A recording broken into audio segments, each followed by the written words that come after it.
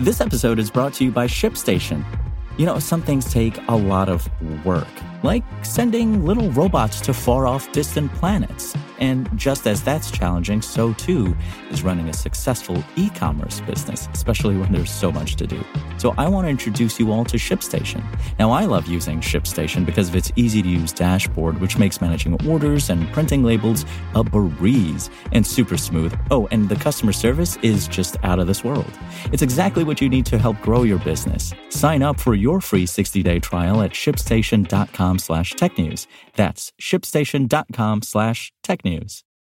Over 100 migrants and counting have been told to leave city shelters under a new 60-day rule. It's Thursday, July 27th, and this is your New York Daily News. Over 100 migrants in the New York City shelter system have received notices requiring them to reapply for shelter under a program that limits stays to 60 days for single men, city officials said Wednesday. The city has said migrants who have been in the shelter system the longest would be the first to receive the 60-day notices. The policy, effective this week to make room for families with children, comes with city shelters buckling under historic stress due to waves of migration that began last year. Migrants who've received a notice will be forced to leave a shelter unit by September. All told, more than 107,000 people, including 56,000 asylum seekers, were in the city's shelter system at the start of this week, said Ann Williams-Isom, Deputy Mayor for Health and Human Services. About 50,000 people overall were in the system the same time last year before migrants fleeing political upheaval in Central and South America arrived in droves.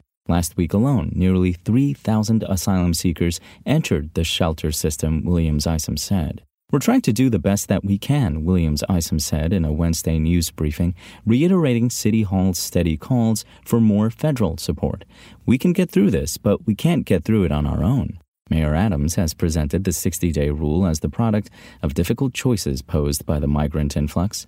Asylum seekers have been disappointed and frustrated by the shift. The move has been paired with neon yellow flyers encouraging migrants to travel elsewhere.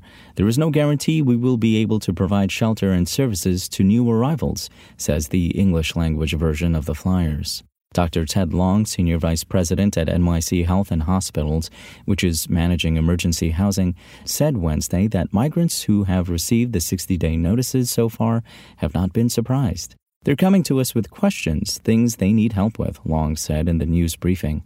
They need help navigating how to travel. They need help even with specific types of legal services. He added that the city has been working to put plans in place to meet them where they are and to support them so they can take the next step forward in their journey. The program could push more migrants to leave the city. City officials who have helped asylum seekers travel to the Canadian border and other places have been locked in litigation with upstate communities over a controversial city-run busing program. Last month, the city sued more than 30 localities over efforts to block migrants from relocating.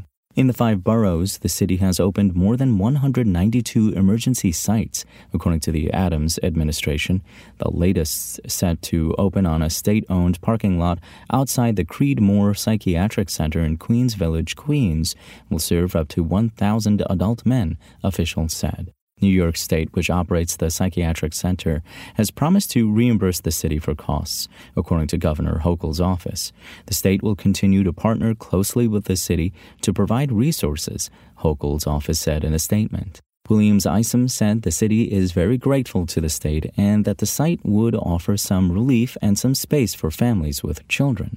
New York City has spent more than $1.5 billion on the migrant influx so far and projects its cost to climb to over $4 billion by next June, she added.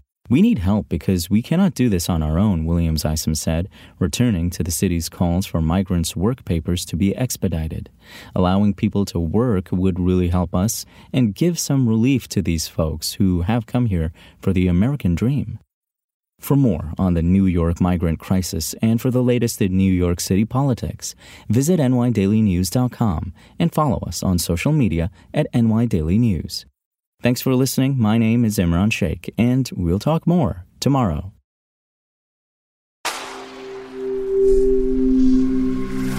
Spoken Layer. Want to learn how you can make smarter decisions with your money? Well, I've got the podcast for you. I'm Sean Piles, and I host NerdWallet's Smart Money Podcast. Our show features our team of nerds, personal finance experts in credit cards, banking, investing, and more. And they'll help you make the most of your money while cutting through the clutter and misinformation in today's world of personal finance. You'll get clarity on strategies to help you build your wealth, invest wisely, shop for financial products, and plan for major life events. Listen to NerdWallet's Smart Money Podcast wherever you get your podcasts.